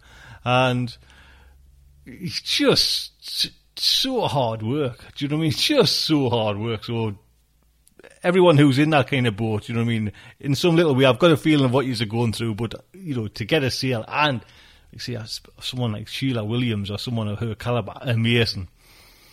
Right, we have the third part and the final part of The Sultan of the Clouds by Jeffrey A. Landis. This story as well is narrated by Jonathan Dans. Jonathan's done some work for Starship Sofa, which is amazing. Jonathan, thank you so much. And a big thank you to Jeffrey A. Landis. This was nominated for one of the Hugo Award stories this year. So it didn't win, but, you know, I think it was the Ted Chiang one, like I mentioned before, that actually won that novelette. I think it was novelette category, I think. Might have been the novella one off the top of my head. So, Starship Sofa and her oral... Oh, you see, where am I going with that? Oral Zeit, man, that was bloody 3 years ago, Tony. Starship Sofa is very proud to present The Sultan of the Clouds, Part 3. In Part 2 of The Sultan of the Clouds by Jeffrey A. Landis, Carlos Fernando, the Sultan of the Clouds, presents Dr. Leah Hamakawa with yet another gift, this time a diamond fiber egg. Later, her assistant, David Tinkerman, learns the gift is part of a Venus courting ritual. Carlos Fernando asks Dr. Hamakawa questions about her specialty, the processes used in terraforming Mars. Dr. Hamakawa is perplexed by this line of questioning, knowing that the same process on Venus would be catastrophic, sending all the floating cities crashing to the surface of the planet. Carlos Fernando invites Dr. Hamakawa and Tinkerman to go sky kayaking outside the city. Just as Tinkerman is getting the hang of maneuvering his kayak, it comes apart around him, and he falls through the acidic fog of Venus's atmosphere. As he is blacking out, an enormous dark shape swoops down from above. Tinkerman wakes up to two men treating him for acid burns. He learns he is in the cargo hold of a pirate ship from one of the dissident floating cities, and that they shot his kayak from the sky. The pirates are aware of some secret plan of Carlos Fernando's, though they do not know what it is. After blindfolding Tinkerman with special goggles, they escort him back to Hypatia, where he is released with the understanding that he is to contact them if he should learn anything of Carlos Fernando's plans. Back at the Singh household, Tinkerman learns of the unorthodox way in which people court each other on Venus, and that marriage is more about business than love. He also learns that Carlos Fernando is courting Dr. Hamakawa as a means of breaking with custom, but he still isn't sure why. The Sultan of the Clouds by Jeffrey A. Landis, Part 3. Outside the Singh quarters in Sector Carbon, the sun was breaking the horizon as the city blew into the daylit hemisphere. I hadn't been sure whether Epiphany's offer to find me a young girl had been genuine, but it was not what I needed, and I'd refused as politely as I could manage. I had gone outside to think, or as close to outside as the floating city allowed, where all the breathable gas was inside the myriad bubbles. But what could I do? If it was a technical problem, I would be able to solve it, but this was a human problem, and that had always been my weakness. From where I stood, I could walk to the edge of the world, the transparent gas envelope that held the breathable air in and kept the carbon dioxide of the Venus atmosphere out. The sun was surrounded by a gauzy haze of thin, high cloud, and encircled by a luminous golden halo with mock suns flying in formation to the left and the right. The morning sunlight slanted across the cloud tops. My eyes hurt from the direct sun. I remembered the sun goggles in my knee pocket and pulled them out. I pressed them onto my eyes and tapped on the right side until the world was a comfortable dim. Floating in the air, in capital letters barely darker than the background, were the words, "Link, ready." I turned my head, and the words shifted with my field of view, changing from dark letters to light depending on the background. A communications link was open? Certainly not a satellite relay. The glasses couldn't have enough power to punch through to orbit. Did it mean the Manta was hovering in the clouds below? "Hello, hello," I said, talking into the air. "Testing. Testing?" Nothing. Perhaps it wasn't audio. I tapped the right lens. Dimmer, dimmer, dark. Then back to full transparency. Maybe the other side. I tried tapping the left eye of the goggle, and a cursor appeared in my field of view. With a little experimentation, I found that tapping allowed input in the form of Gandhi-encoded text. It seemed to be a low bit rate text only. The link power must be minuscule. But Gandhi was a standard encoding, and I tapped out CQ, CQ, CQ, CQ. The link ready message changed to a light green, and in a moment the words changed to here. Who? I tapped. Manta 7 was the reply. News? CF proposed LH, I tapped. Known, came the reply. More? No. Okay, signing out. The link ready message returned. The comm link if I needed one. But I couldn't see how it helped me any. I returned to examining the gas envelope. Where I stood was an enormous transparent pane, a square perhaps 10 meters on an edge. I was standing near the bottom of the pane where it abutted to the adjacent sheet with a joint of very thin carbon. I pressed on it and felt it flex slightly. It couldn't be more than a millimeter thick. It would make sense to make the envelope no heavier than necessary. I tapped it with the heel of my hand and could feel it vibrate. A resonant frequency of a few hertz, I estimated. The engineering weak point would be the joint between panels. If the pane flexed enough, it would pop out from its mounting at the join. Satisfied that I had solved at least one technical conundrum, I began to contemplate what Epiphany had said. Carlos Fernando was to have married the wife of the Telios Delacroix braid. Whoever she was, she might be relieved at discovering Carlos Fernando making other plans. She could well think the arranged marriage as a trap, as he apparently did. But still, who was she, and what did she think of Carlos Fernando's new plan? The guards had made it clear that I was not to communicate with Carlos Fernando or Leah, but had no instructions forbidding access to braid Telios Delacroix. The household seemed to be a carefully orchestrated chaos of children and adults of all ages, but now that I understood the Venus societal system a little, it made more sense. The wife of Telios Delacroix, once the wife apparent of His Excellency Carlos Fernando, turned out to be a woman only a few years older than I was, with closely cropped gray hair. I realized I'd seen her before. At the banquet, she had been the woman sitting next to Carlos Fernando. She introduced herself as Miranda Telios Delacroix and introduced me to her up-husband, a stocky man perhaps 60 years old. "We could use a young husband in this family," he told me. "Getting old we are, and you can't count on children. They just go off and get married themselves." There were two girls there, who Miranda Delacroix introduced as their two children.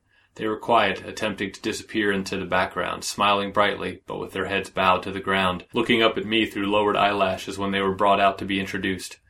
After the adults' attention had turned away from them, I noticed both of them surreptitiously studying me. A day ago, I wouldn't even have noticed. "Now, either come and sit nicely and talk, or else go do your chores," Miranda told them. "I'm sure the Outworlder is quite bored with your buzzing in and out."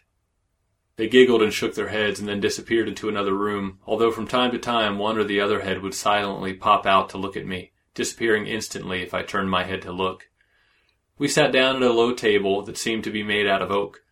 Her husband brought in some coffee and then left us alone. The coffee was made in the Thai style, in a clear cup, in layers with thick, sweet milk.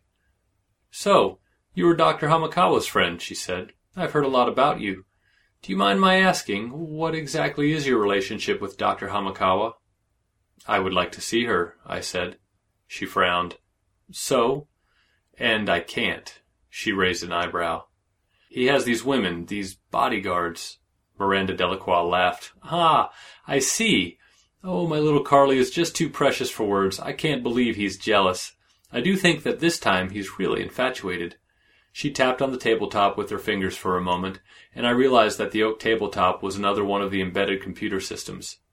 Goodness, Carly is not yet the owner of everything, and I don't see why you shouldn't see whomever you like. I've sent a message to Dr. Hamakawa that you would like to see her. Thank you. She waved her hand. It occurred to me that Carlos Fernando was about the same age as her daughters, perhaps even a classmate of theirs. They must have known him since he was a baby. It did seem a little unfair to him. If they were married, she would have all the advantage, and for a moment I understood his dilemma. Then something she had said struck me. He's not yet owner of everything, you said. I said. I don't understand your customs, Mrs. Delacroix. Please enlighten me. What do you mean, yet? Well, you know that he doesn't come into his majority until he's married, she said. The picture was beginning to make sense. Carlos Fernando desperately wanted to control things, I thought, and he needed to be married to do it. And once he's married? Then he comes into his inheritance, of course, she said. But since he'll be married, the braid will be in control of the fortune. You wouldn't want a 21-year-old kid in charge of the entire Nordwald Gruenbaum holdings. That would be ruinous. The first Nordwald knew that. That's why he married his son into the La Jolla braid. That's the way it's always been done. I see, I said. If Miranda Delacroix married Carlos Fernando, she, not he, would control the Nordwald Gruenbaum fortune. She had the years of experience, she knew the politics, how the system worked.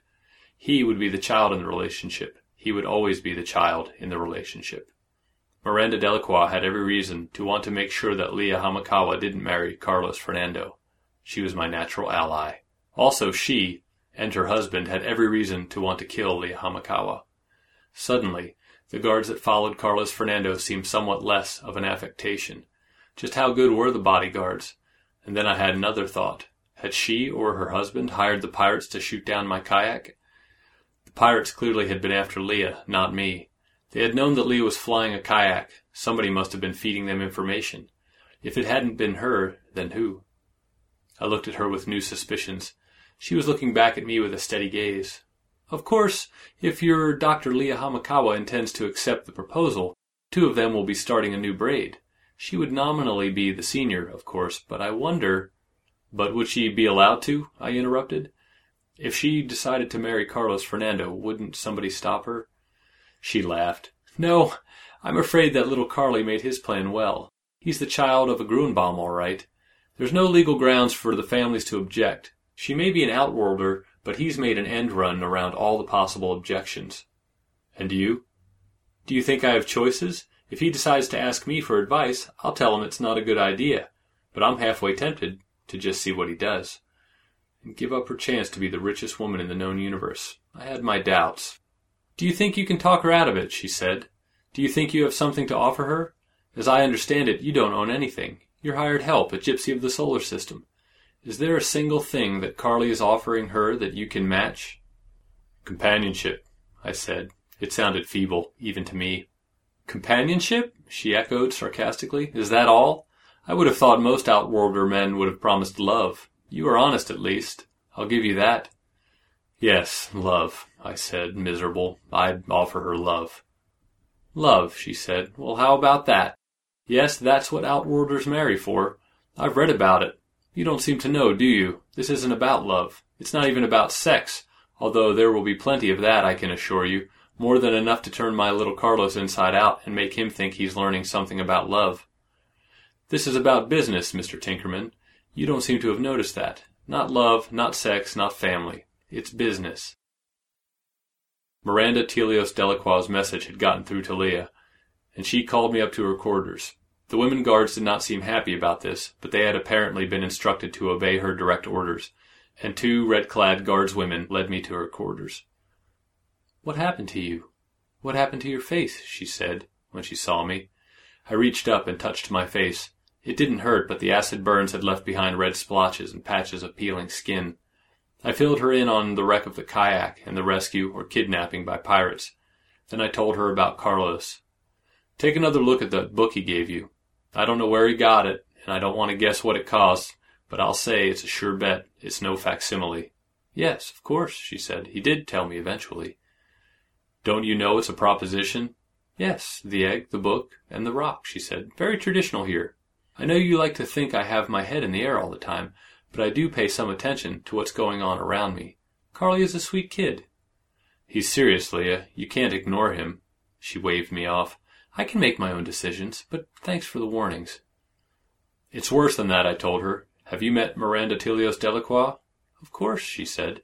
I think she's trying to kill you. I told her about my experience with kayaks and my suspicion that the pirates had been hired to shoot me down, thinking I was her. I believe you may be reading too much into things, Tinkerman, she said. Carly told me about the pirates. They're a small group, disaffected. They bother shipping and such from time to time, but he says that they're nothing to worry about. When he gets his inheritance, he says he will take care of them. Take care of them? How? She shrugged. He didn't say. But that was exactly what the pirates, rebels, had told me, that Carlos had a plan, and they didn't know what it was. So he has some plans he isn't telling, I said.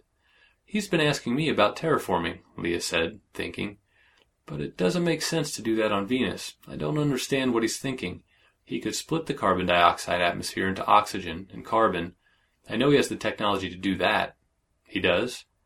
Yes, I think you were there when he mentioned it, the molecular still.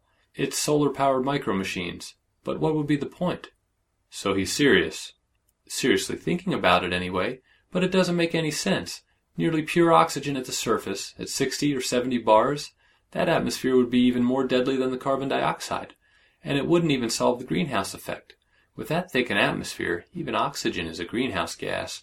You explained it to him? He already knew it, and the floating cities wouldn't float anymore. They rely on the gas inside, breathing air, being lighter than the Venusian air. Turn the Venus carbon dioxide to pure O2, the cities fall out of the sky. But he didn't seem to care. So terraforming would make Venus uninhabitable, and he knows it.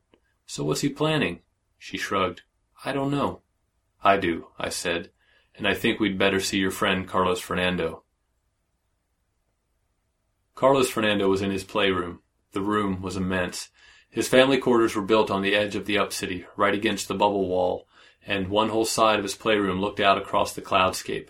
The room was littered with stuff, sets of interlocking toy blocks with electronic modules inside that could be put together into elaborate buildings, models of spacecraft, and various lighter-than-air aircraft, no doubt vehicles used on Venus, a contraption of transparent vessels connected by tubes that seemed to be a half-completed science project, a unicycle that sat in a corner, silently balancing on its gyros. Between the toys were pieces of light, transparent furniture. I picked up a chair and it was no heavier than a feather, barely there at all. I knew what it was now, diamond fibers that had been engineered into a foamed, fractal structure.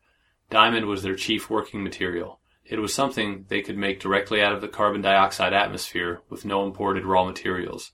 They were experts in diamond, and it frightened me. When the guards brought us to the playroom, Carlos Fernando was at the end of the room, farthest from the enormous window, his back to the window and to us. He'd known we were coming, of course, but when the guards announced our arrival, he didn't turn around, but called behind him. It's okay. I'll be with them in a second. The two guards left us. He was gyrating and waving his hands in front of a large screen. On the screen, colorful spaceships flew in three-dimensional projection through the complicated maze of a city that had apparently been designed by Escher, with towers connected by bridges and buttresses. The viewpoint swooped around, chasing some of the spaceships, hiding from others. From time to time, bursts of red dots shot forward, blowing ships out of the sky with colorful explosions as Carlos Fernando shouted, "Gotcha!" and "In your eye, dog!" He was dancing with his whole body. Apparently the game had some kind of full-motion input. As far as I could tell, he seemed to have forgotten entirely that we were there. I looked around. Sitting on a padded platform no more than 2 meters from where we had entered, a lion looked back at me with golden eyes. He was bigger than I was. Next to him, with her head resting on her paws, lay a lioness, and she was watching me as well, her eyes half open. Her tail twitched once, twice. The lion's mane was so huge that it must have been shampooed and blow-dried. He opened his mouth and yawned, then rolled onto his side, still watching me. "They're harmless," Leah said. "Bad boy in knickers." Pets. Knickers. The female, I assumed, stretched over and grabbed the male lion by the neck. She put one paw on the back of his head and began to groom his fur with her tongue. I was beginning to get a feel for just how different Carlos Fernando's life was from anything I knew. On the walls closer to where Carlos Fernando was playing his game were several other screens. The one to my left looked like it had a homework problem partially worked out. Calculus, I noted. He was doing a chain rule differentiation and had left it half completed where he'd gotten stuck, or bored. Next to it was a visualization of the structure of the atmosphere of Venus. Homework? I looked at it more carefully. If it was homework, he was much more interested in atmospheric science than in math. The map was covered with notes and had half a dozen open windows with details. I stepped forward to read it more closely. The screen went black. I turned around, and Carlos Fernando was there, a petulant expression on his face. "That's my stuff," he said.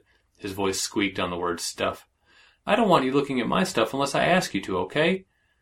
He turned to Leah, and his expression changed to something I couldn't quite read.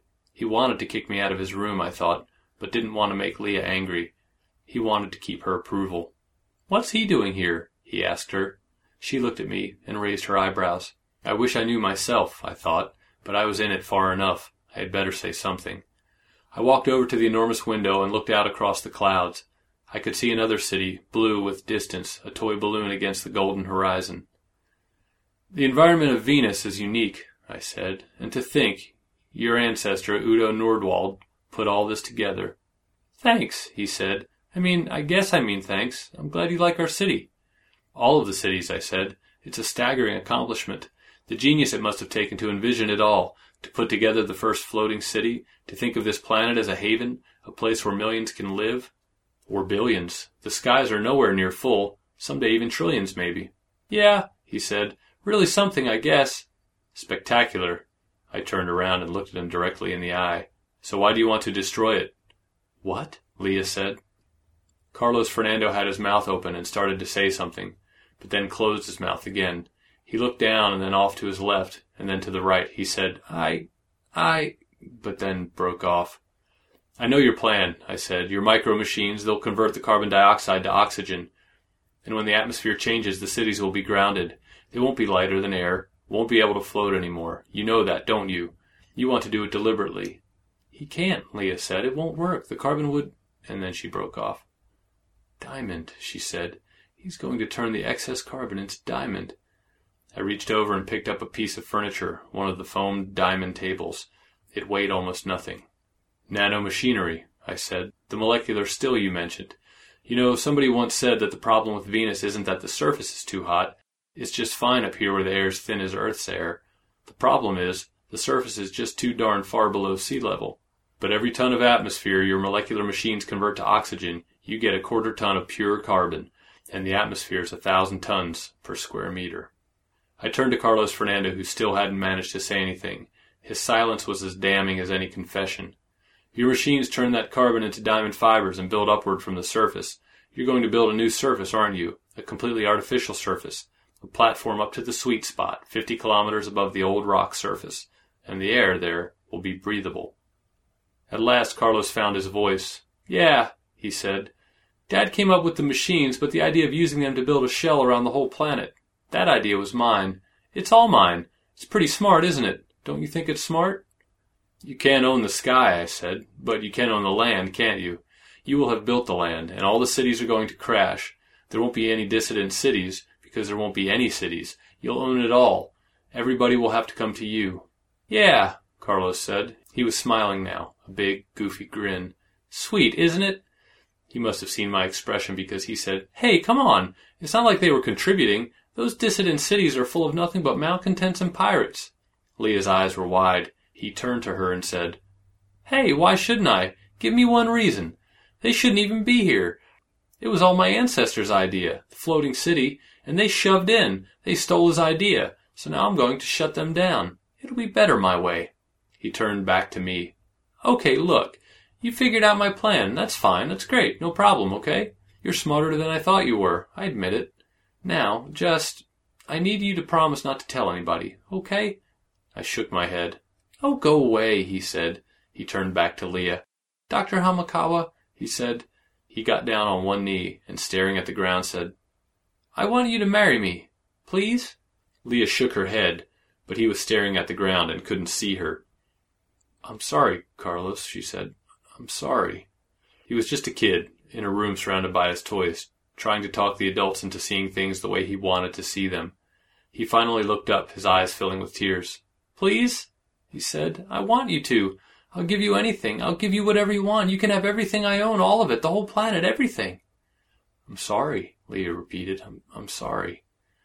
He reached out and picked up something off the floor, a model of a spaceship, and looked at it, pretending to be suddenly interested in it. Then he put it carefully down on a table, picked up another one, and stood up, not looking at us. He sniffled and wiped his eyes with the back of his hand, apparently forgetting he had the ship model in it, trying to do it casually, as if we wouldn't have noticed that he'd been crying. "Okay," he said. "You can't leave, you know. This guy guessed too much. The plan only works if it's a secret, so that the malcontents don't know it's coming, don't prepare for it. You have to stay here. I'll keep you here. I don't know, something." "No," I said. "It's too dangerous for Leah here. Miranda already tried to hire pirates to shoot her down once, when she was out in the sky kayak. We have to leave." Carlos looked up at me, and with sudden sarcasm said, "Miranda? You're joking. That was me who tipped off the pirates. Me. I thought they'd take you away and keep you. I wish they had." And then he turned back to Leah. "Please? You'll be the richest person on Venus. You'll be the richest person in the solar system. I'll give it all to you. You'll be able to do anything you want." "I'm sorry," Leah repeated. It's a great offer, but no." At the other end of the room, Carlos's bodyguards were quietly entering. He apparently had some way to summon them silently. The room was filling with them, and their guns were drawn, but not yet pointed. I backed toward the window, and Leah came with me. The city had rotated a little, and sunlight was now slanting in through the window. I put my sun goggles on. "Do you trust me?" I said quietly. "Of course," Leah said. "I always have." "Come here." Link, ready, blinked in the corner of my field of view. I reached up, casually, and tapped on the side of the left lens. "CQ Manta," I tapped. "CQ." I put my other hand behind me, and hoping I could disguise what I was doing as long as I could, I pushed on the pane, feeling it flex out. "Here," was the reply. Push, push. It was a matter of rhythm. When I found the resonant frequency of the pane, it felt right. It built up, like oscillating a rocking chair, like sex. I reached out my left hand to hold Leah's hand and pumped harder on the glass with my right. I was putting my weight into it now, and the panel was bowing visibly with my motion. The window was making noise now, an infrasonic thrum too deep to hear, but you could feel it. On each swing, the pane of the window bowed further outward. "What are you doing?" Carlos shouted. "Are you crazy?" The bottom bowed out, and the edge of the pane separated from its frame. There was a smell of acid and sulfur. The bodyguards ran toward us, but, as I'd hoped, they were hesitant to use their guns, worried that the damaged panel might blow completely out. The window screeched and jerked, but held, fixed in place by the other joints. The way it was stuck in place left a narrow vertical slit between the window and its frame. I pulled Leah close to me and shoved myself backwards against the glass, sliding along against the bowed pane, pushing it outward to widen the opening as much as I could. As I fell, I kissed her lightly on the edge of the neck. She could have broken my grip, could have torn herself free, but she didn't. "Hold your breath and squeeze your eyes shut," I whispered, as we fell through the opening and into the void, and then with my last breath of air I said, "I love you." She said nothing in return. She was always practical, and knew enough not to try to talk when her next breath would be acid. "I love you too," I imagined her saying. With my free hand I tapped Manta. Need pickup. Fast. And we fell. "It wasn't about sex at all," I said. "That's what I failed to understand. We were in the Manta, covered with slime, but basically unhurt. The pirates had accomplished their miracle, snatched us out of midair. We had information they needed, and in exchange they would give us a ride off the planet, back where we belonged, back to the cool and the dark and the emptiness between planets. It was all about finance, keeping control of assets." "Sure it's about sex," Leah said. "Don't fool yourself. We're humans. It's always about sex. Always." "You think that's not a temptation? Molding a kid into just exactly what you want? Of course it's sex. Sex and control. Money? That's just the excuse they tell themselves." "But you weren't tempted," I said. She looked at me long and hard. "Of course I was." She sighed, and her expression was once again distant, unreadable. "More than you'll ever know."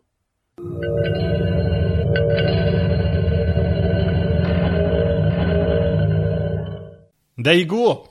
That's it. That's it. She's done for another time. Jonathan, thank you. Great narration. Thank you so much. I'm going to hunt out more stories and just send like a boatload over to you. And a big thank you to Jeffrey A. Landis for letting us do that story. Please, thank you, Jeffrey. I'll have a look. I'll put a link on the site. What am I saying? It's all giddy times here. Put a link on the site. Pop over to Jeffrey's site and everyone else's. Go and say hello to Josh. There's links there and everything like that. Come over and listen to my show with Bruce Bethke. Have a listen to how Cyberpunk kicked off and how everyone kind of congregated around that name and made, I guess, Cyberpunk what it's known today. So that is Starship Sofa Show 203. I hope you enjoyed it. Until next week, just like to say, good night from me.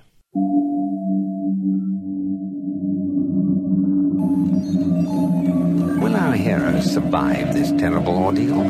Can they win through with their integrity unscathed? Can they escape without completely compromising their honor and artistic judgment? Tune in next week for the next exciting installment of Starship Sofa. Evacuation procedure initiated. Shuttle set for launch. Airlock will be opened in 3, 2, 1.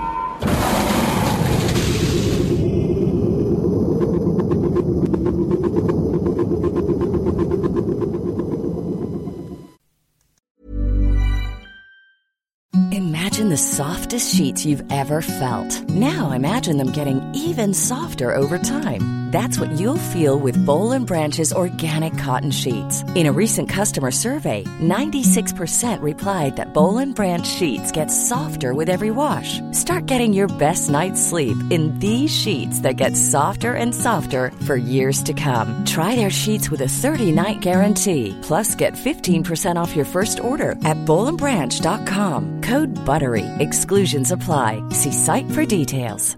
Even when we're on a budget, we still deserve nice things.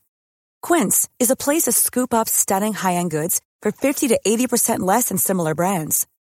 They have buttery soft cashmere sweaters starting at $50, luxurious Italian leather bags, and so much more. Plus, Quince only works with factories that use safe, ethical, and responsible manufacturing. Get the high-end goods you'll love without the high price tag with Quince. Go to quince.com/style for free shipping and 365-day returns.